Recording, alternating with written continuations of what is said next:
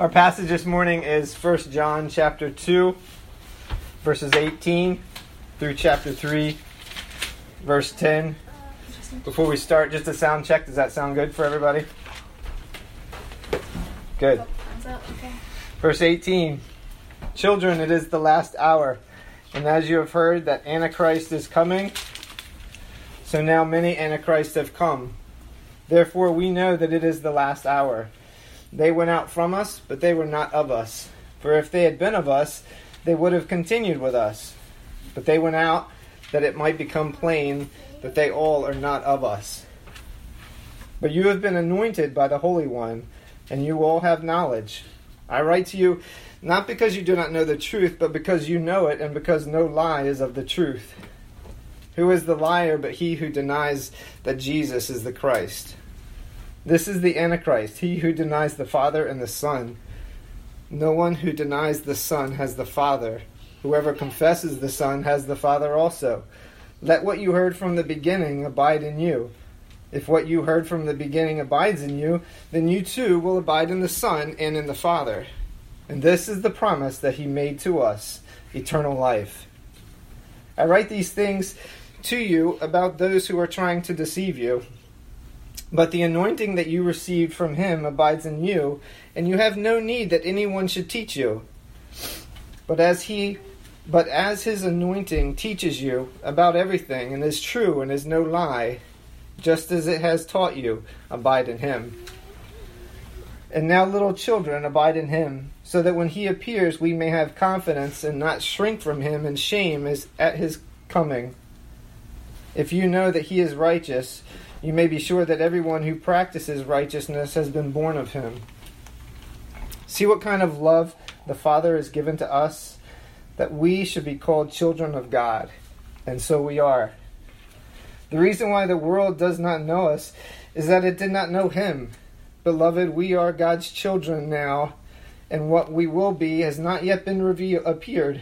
But we know that when he appears, we shall be like him, because we shall see him as he is. And everyone who thus hopes in him purifies himself as he is pure. Everyone who makes a practice of sinning also practices lawlessness. Sin is lawlessness. You know that he appeared to take away sin, and in him there is no sin. No one who abides in him keeps on sinning, and no one who keeps on sinning has either seen him or known him. Little children, let no one deceive you. Whoever practices righteousness is righteous, as he is righteous. Whoever makes a practice of sinning is of the devil, for the devil has been sinning from the beginning. The reason the Son of God appeared was to destroy the works of the devil. No one born of God makes a practice of sinning, for God's seed abides in him, and he cannot keep on sinning because he has been born of God.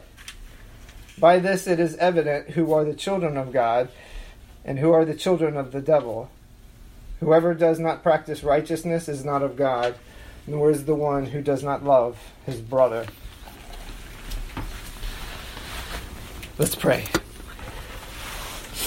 Lord, this morning we ask for your help as we open up your word and as we study this passage. Lord, we pray that you would shape us, that you would teach us, that you would encourage us at this time. That your word would be a sword and cut through what needs to be cut, and also lift up and strengthen those who need to be strengthened. God, help us with distractions. Help us to focus on you. Help us to learn what it is to abide in you. And we ask these things in your holy name. Amen. I'm going to take keys out of my pocket because I play with them. So I'm going to get rid of that distraction. We live in a very strange time, as you guys know. A lot of things that we've had our whole life that we've taken for granted, for the moment has been taken away. And you guys know this. I'm not telling you anything new. These things have been taken away in a way that we probably wouldn't have thought about before. Freedoms taken away. For safety reasons, our traveling freedoms have been greatly limited. For safety reasons, our church doesn't meet together in one spot. For safety reasons, we can't go to our normal work workplaces, in our classrooms, sitting down and eating at a restaurant with friends. We just can't do that right now. For the time being, we live in a very different, a very strange world. And it drives us crazy sometimes, right? It's also depressing at times. But this life keeps going. And what are we as Christians to do with that? What are we to think or act? How are we to live in the midst of this new silence and yet global chaos? And that's what I want to dig in and pull out from our passage this morning as we look at a couple things. We're going to be looking at the Antichrist and the children of Christ. How are we to live in these last days? And where do we find truth and eternal hope? The idea that John has given us from this passage this morning is this. He wants us to be warned of Antichrist, and we'll get into that. But he wants us to be reminded of the hope that we have in following the real Christ. Now, from that statement, you can guess that we'll be talking about two different people. We'll be talking about the Antichrist, that is, those who oppose Christ, and followers of Christ. And for those two groups, we're going to be looking at who they are, how they live, and from that, we'll be able to know what they believe. So let's start with verse 18. It says, "Children, it is the last hour, and as you have heard that Antichrist is coming, so now many Antichrists have come.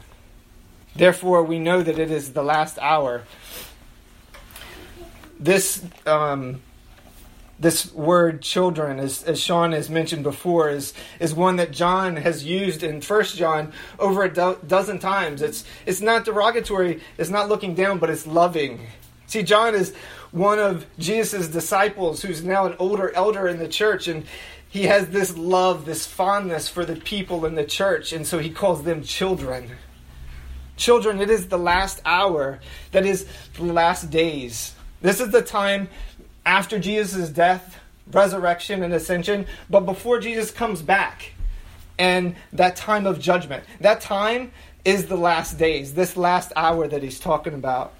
Hebrews 1 says, "Long ago, at many times and in many ways, God spoke to our fathers by the prophets. But in these last days, he has spoken to us by his Son." We live in the last days. John is speaking to the people in the church of Ephesus in the last days. We're in the last days. And there is this Antichrist. What is he talking about? Near the end of the last days, before the final judgment, we can read in the Bible in several passages that there will be an Antichrist, one who rises up and has power and authority from Satan, and the world will follow after and worship this person. I'm not going to get into that right now because we'll save that for when we go through Revelation. But John here is making us aware of two things that are connected. One is, in the end, there is an Antichrist that is coming. But before that time, right now, in our time, in John's time, there is a spirit of the Antichrist that is here and among us. It's at work. It's that battle that we feel, that spiritual battle between God and Satan, evil and good. John is concerned that the churches in and around Ephesus are going to be pulled into the teachings of these antichrists. That is, those who are teaching something that is against what Christ has taught. So he's saying, we've heard that the Antichrist is coming, and many forerunners of that Antichrist are already here and among us. So be warned and be on guard. The next verse starts to explain why, and it kind of should grab our attention a little bit. Let me explain as we read it. Verse 19. They went out from us, but they were not of us. For if they had been of us, they would have continued with us. But they went out, that it might become plain that they are not all of us. He's talking about people who were part of the church. People like like us from the outside that look like are part of the church. People who worshiped and fellowshiped together. People who were in community groups with one another. They were people that left the church. And why? John says, because they were not of us. Because if they were, they would still be with us. So we can pick up here that there's this divine purpose for why they left, and that's to become evidence to us that they were not part of us. So the test here is they did not remain. That's how we know. That's the first characteristic. Now, obviously, we're not talking about people who have moved on, people who have gone to another church, moved to another location. And we aren't necessarily talking about people who never truly believed in Jesus and fell away from the church. Although that would fit here because someone who doesn't believe, there is an aspect of denying Jesus that is true. But here, John is warning us specifically about a certain group of people. Let's jump to verse 22 and we'll take a look at that. Who is the liar but he who denies that Jesus is the Christ? This is the Antichrist, he who denies the Father and the Son. And this is the group that John wants to warn us against. Those who leave the church and those who deny that Jesus is the Christ. No one who denies the Son has the Father. Whoever confesses the Son has the Father also. So John is talking about people who have left the church, who have denied Christ, but that's not all. Looking at verse 26, it says, I write these things to you about those who are trying to deceive you. So they didn't just leave the church, but they were looking to deceive others by peddling a false Christ, a counterfeit. They are seeking to infect others and further spread the spirit of the Antichrist that is already present in the world where we live. How was the church then, and how is the church now protected against this deception? Yes, we are protected by God. That is true. We could give it that pat answer, but John wants us to get more out of it than just saying we're protected by God. How are we protected by God? Looking back at verse 20, but you have been anointed by the Holy One, and you all have knowledge. What does he mean first by the anointed by the Holy One? If we look back to the Old Testament, the anointing of someone that took place was this outward sign that something was happening, as well as an inward change. So 1 Samuel 16:13 says this about when David was anointed king. It says, Then Samuel took the horn of oil and anointed him in the midst of his brothers. And the Spirit of the Lord rushed upon David from that day forward. So there was anointing physically, but there was an anointing by the Holy Spirit. 2 Corinthians 1:22 says, And it is God who establishes us with you in Christ, and has anointed us, and who has also put his seal on us, and given us his Spirit in our hearts as a guarantee. So John is saying that we've been anointed with the Holy Spirit. And this signifies an inward transformation that has begun. This is not a work of us, but one of God. And because of that, he says, you all have knowledge. Verse 21 says, I write to you not because you do not know the truth, but because you know it, and because no lie is of the truth. So their guard then, and our guard now against these deceptions, is the anointing work done by God, and the knowledge of truth that we have been given through that. We have been given the truth, and there is no lie in it. It isn't a true story unless it's completely true. The real truth means that there's no lie in it. I think of if someone goes to court and they go to testify, the promise that they have to make is, I promise to tell the truth, the whole truth, and nothing but the truth. The reason why is, as we all know, sometimes we've told stories and we'll twist it just a little bit. Maybe we'll leave something out. Something, a slight variation, usually to make us look better or to take some of the fault off of us. But this is not the truth. That's because it has a little bit of a lie in it. And so John is telling us the truth that we have been given has no lie in it. That's how we are able to guard against these false teachings, by that knowledge that we have through this anointing. If we look at verses 24 and 25, it says, "Let what you heard from the beginning abide in you. If what you heard from the beginning abides in you, then you too will abide in the Son and in the Father. And this is the promise that he made us, eternal life."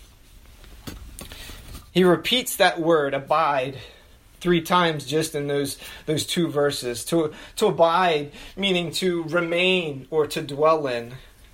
Let the gospel that you heard from the beginning remain and dwell inside of you.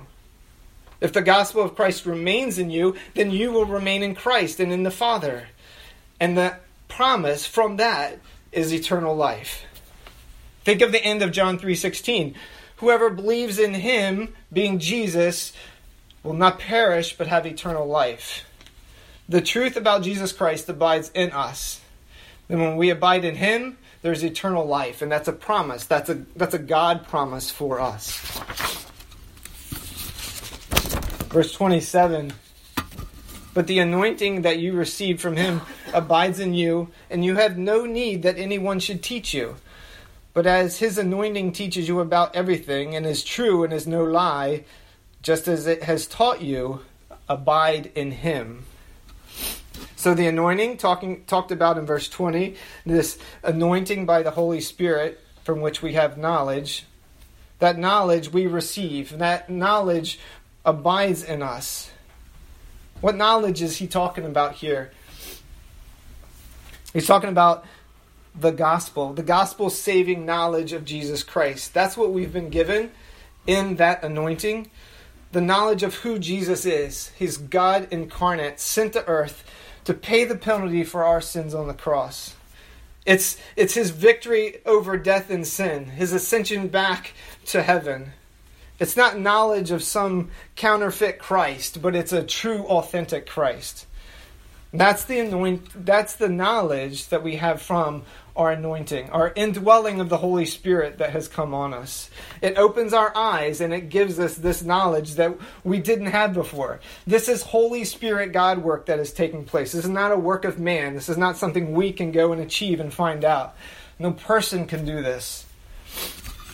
When John says, "You have no need that anyone should teach you," it doesn't mean that we don't need anyone to teach us about God. We don't need anyone to teach us about the Bible or how we live. That would go against many verses in the Bible about teaching one another and what the scriptures are used for.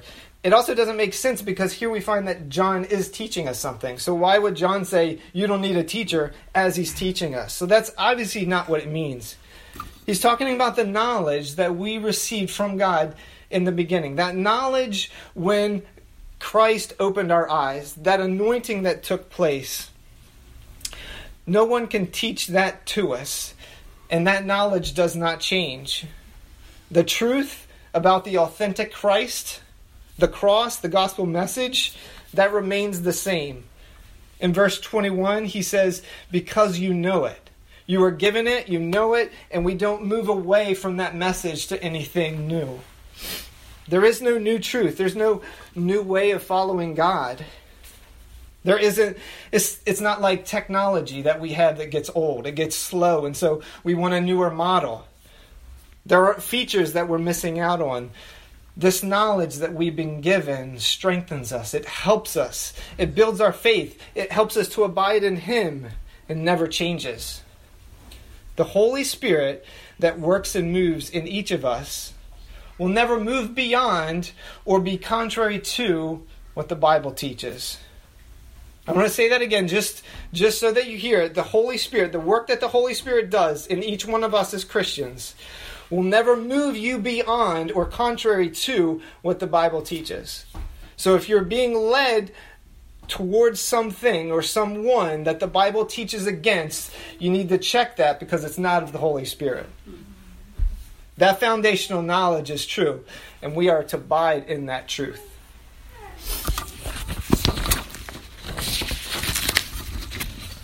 So we talked about the Antichrist, those who deny Christ.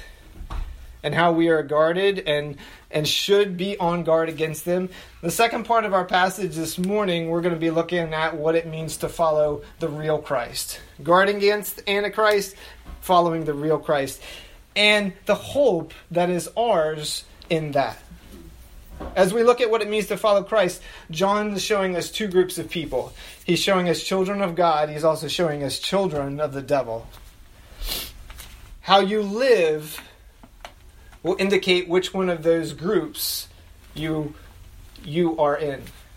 You're a child of God or you're a child of the devil. As John ends chapter 2 and moves into chapter 3, he continues this concept of abiding. Verse 28, and now little children, abide in him, so that when he appears you may have confidence and not shrink from him in shame of his coming. We are to abide in him, to continue in him, in the truth that we have been taught and given from the Holy Spirit. And if we do, then we are confident when he returns. Why? Because confident that we remain in the truth until he came back from us. We can't be confident if we left and we followed another truth. Verse 29, if you know that he is righteous, you may be sure that everyone who practices righteousness has been born of him. In other words, we, children of God, know that Jesus is righteous. And we also know that all who do what is right are God's children.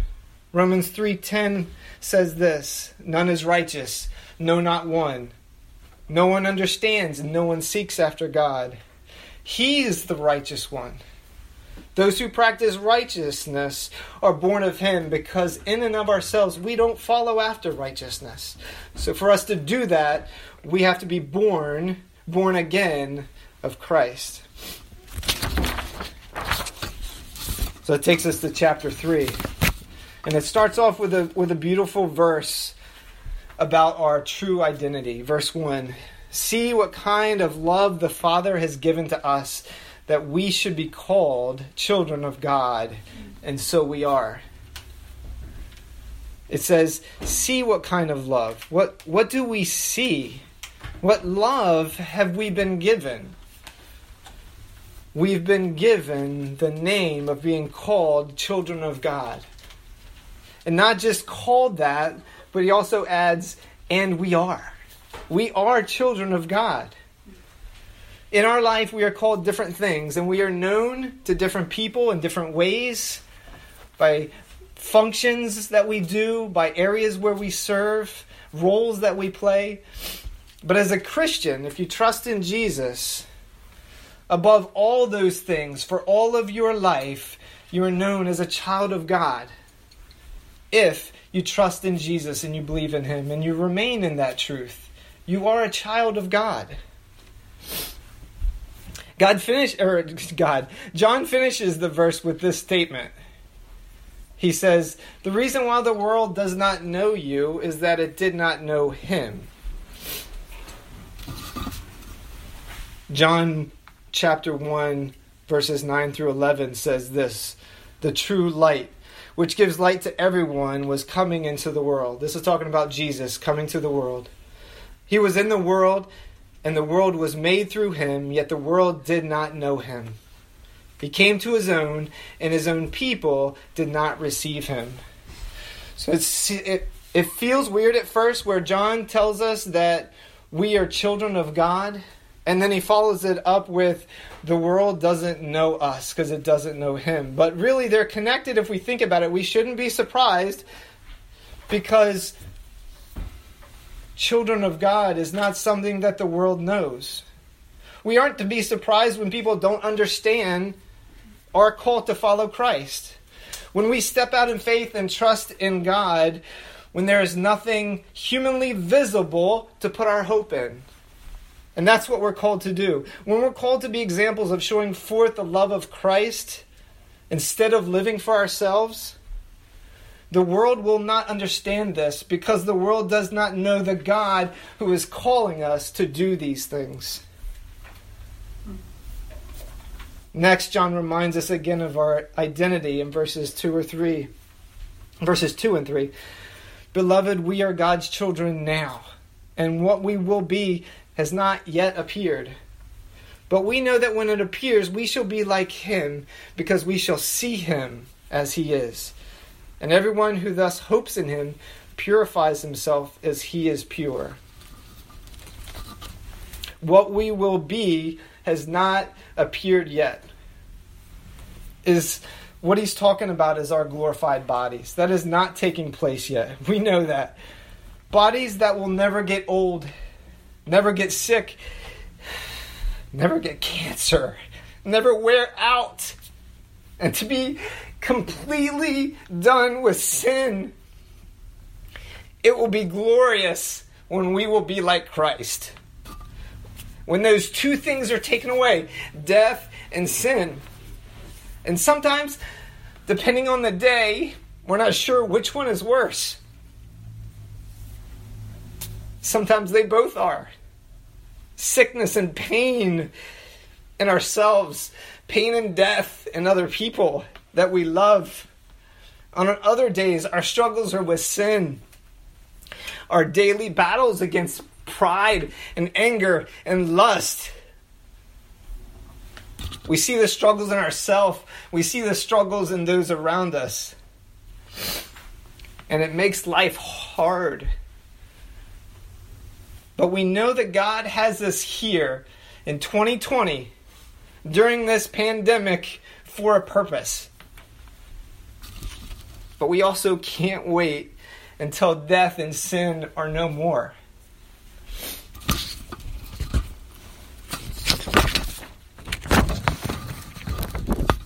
John says, when he appears, we will be like him. At that moment that Christ our Savior comes back, we will be like him, changed forever, and no sin in us. Our thoughts, our opinions, our actions, our speech, they'll be pure and sinless. There will be no temptation towards things of the flesh. There'll be no weakness in our body. There'll be no flaws, no disease. We'll be perfect, filled with the Holy Spirit, and in complete communion with God, our Maker. We will be like him, because we shall see him as he is. New glorified bodies, seeing God in a way we've never seen before. Why? Because we've never been able to see like that before. To be able to see with sin and death and pain gone from us, the way God intended us to see him in the beginning. He follows that up in verse 3. And everyone who thus hopes in him purifies himself as he is pure. That is, if our trust is in him, we will want to be like him. That's part of the sanctification work that the Holy Spirit does in us, in each one of us. We know that when Jesus comes back, we will be like him and our bodies glorified. We also know that he is pure, meaning he is holy and undefined. He is without sin. Everyone who hopes in him, who truly believes in Jesus Christ and what he has done for us, purifies himself. That is, we try to live holy. We try to live undefiled as Jesus is holy and undefiled. We practice holy living. We practice at being pure because Christ is pure and Christ is coming for us. In verse 4, we see another group of people practicing something different. We know that Christ is... wrong paragraph. Everyone who makes a practice of sinning also practices lawlessness. This is in verse 4. Sin is lawlessness. Lawlessness is what it sounds like it is. It is a condition of being without law. In this case, we're talking about God's law. So to be lawless is to be without God's law, whether by ignorance or deliberate violation against it. And that's what verse 4 says is sin. Sin is lawlessness. Sin is to be without God's law. You don't want it. You're ignorant of it. You have your own law. That's lawlessness. That's sin. Verse 5, you know that he appeared in order to take away sin. John the Baptist testified to this at Jesus' baptism in John 1. He says, the next day he saw Jesus coming toward him, and he said, "Behold, the Lamb of God who takes away the sins of the world." He came to take away sins by dying on the cross, by taking our punishment and paying the price for our sin. That's what makes it possible for us to repent and to ask forgiveness. And in that, our sins are taken away.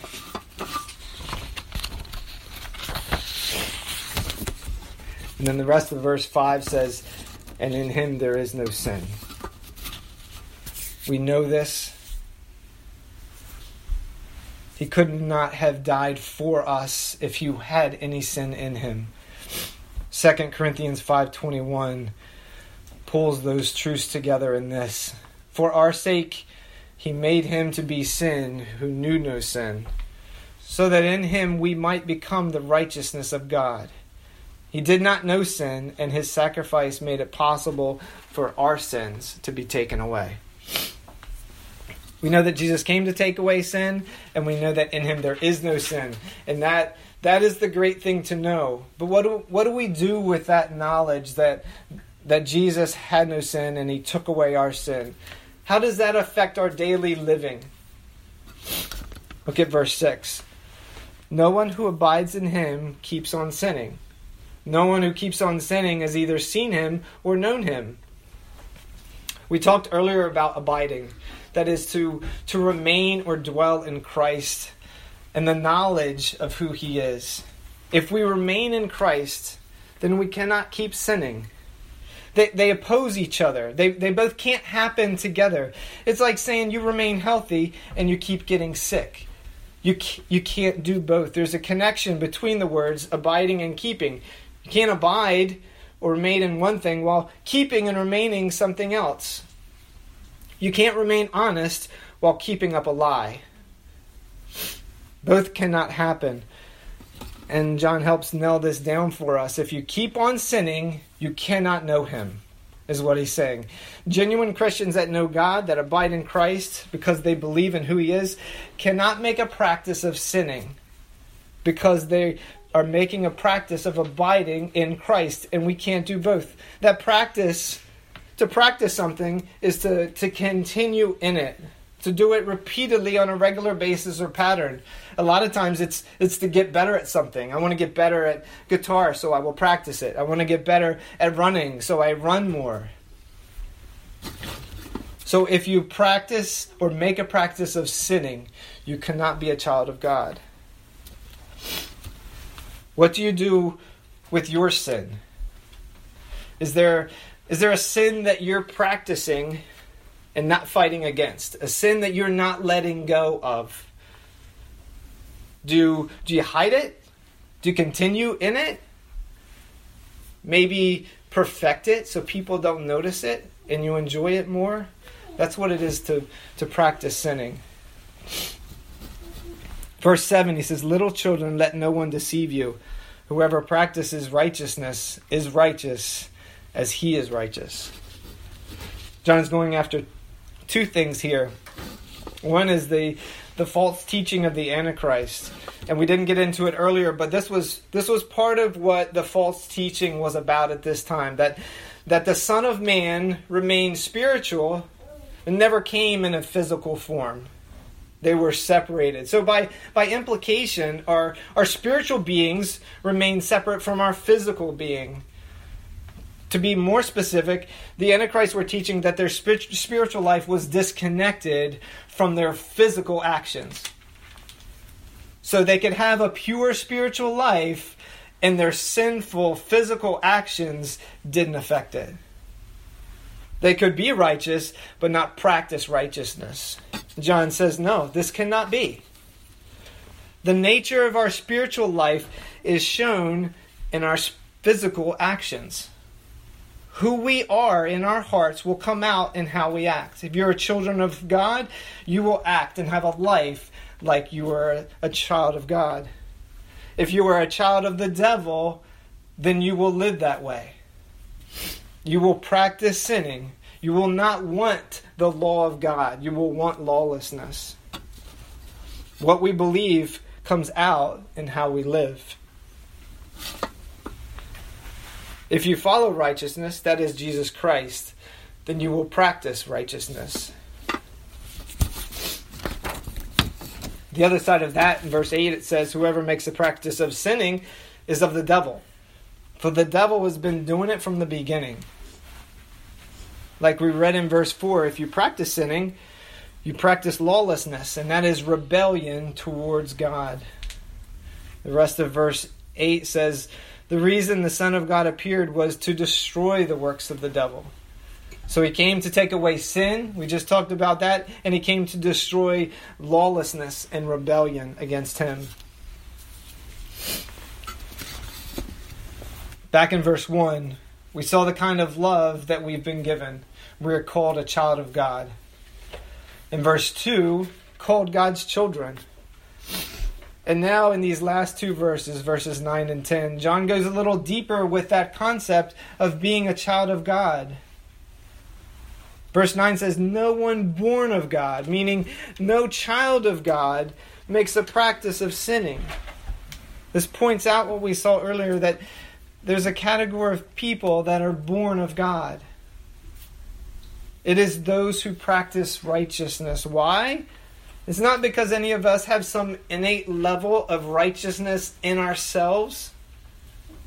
Verse 9 goes on to tell us it's because God's seed abides in him. The meaning of that could be a couple different things, both of which are true and they're connected together.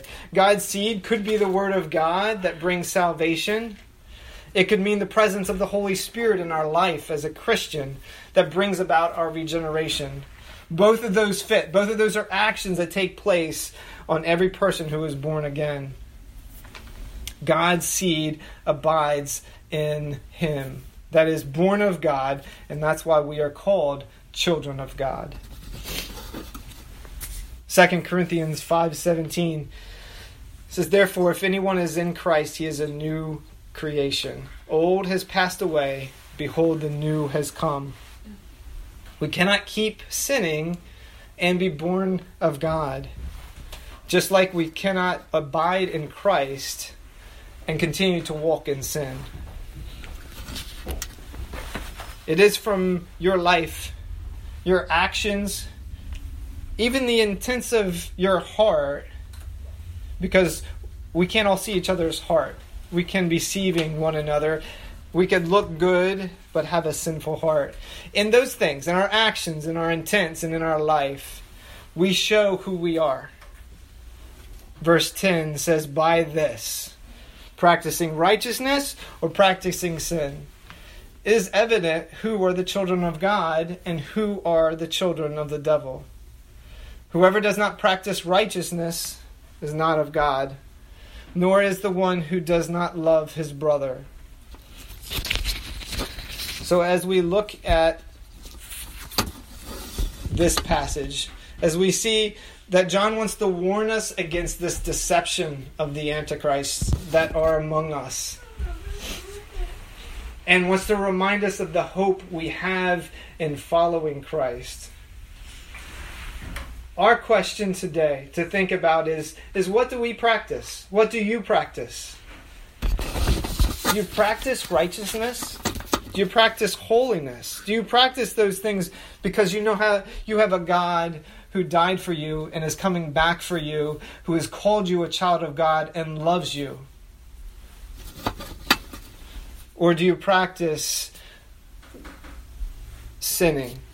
Do you practice doing the things that you want to do and not living for God? Do you work at making righteousness your habit, your routine for living? Let's close in prayer. Lord, thank you for your word. Thank you for the promises that you give us of what it is to be a child of God. And Lord, at the same time, we need correction to keep us from doing what we want to do, going after the things of this world that bring death, going after things that pull us away from who you are. So, Lord, we pray that you would help us as we think about this passage, as we meditate on the thought of what we worship and where do we abide. Do we abide in sin? Do we abide in righteousness? Do we look to you at a time where we can see no hope in anything else? When things that we thought were solid begin to fade away and are taken away from us? Does our trust and our hope in you remain, knowing that you have given us eternal life, knowing that you have called us children of God? And so we are. Lord, I pray that you would help us with that. I pray that you would comfort us in those truths this morning, Lord. We pray these things in your holy name. Amen. Amen.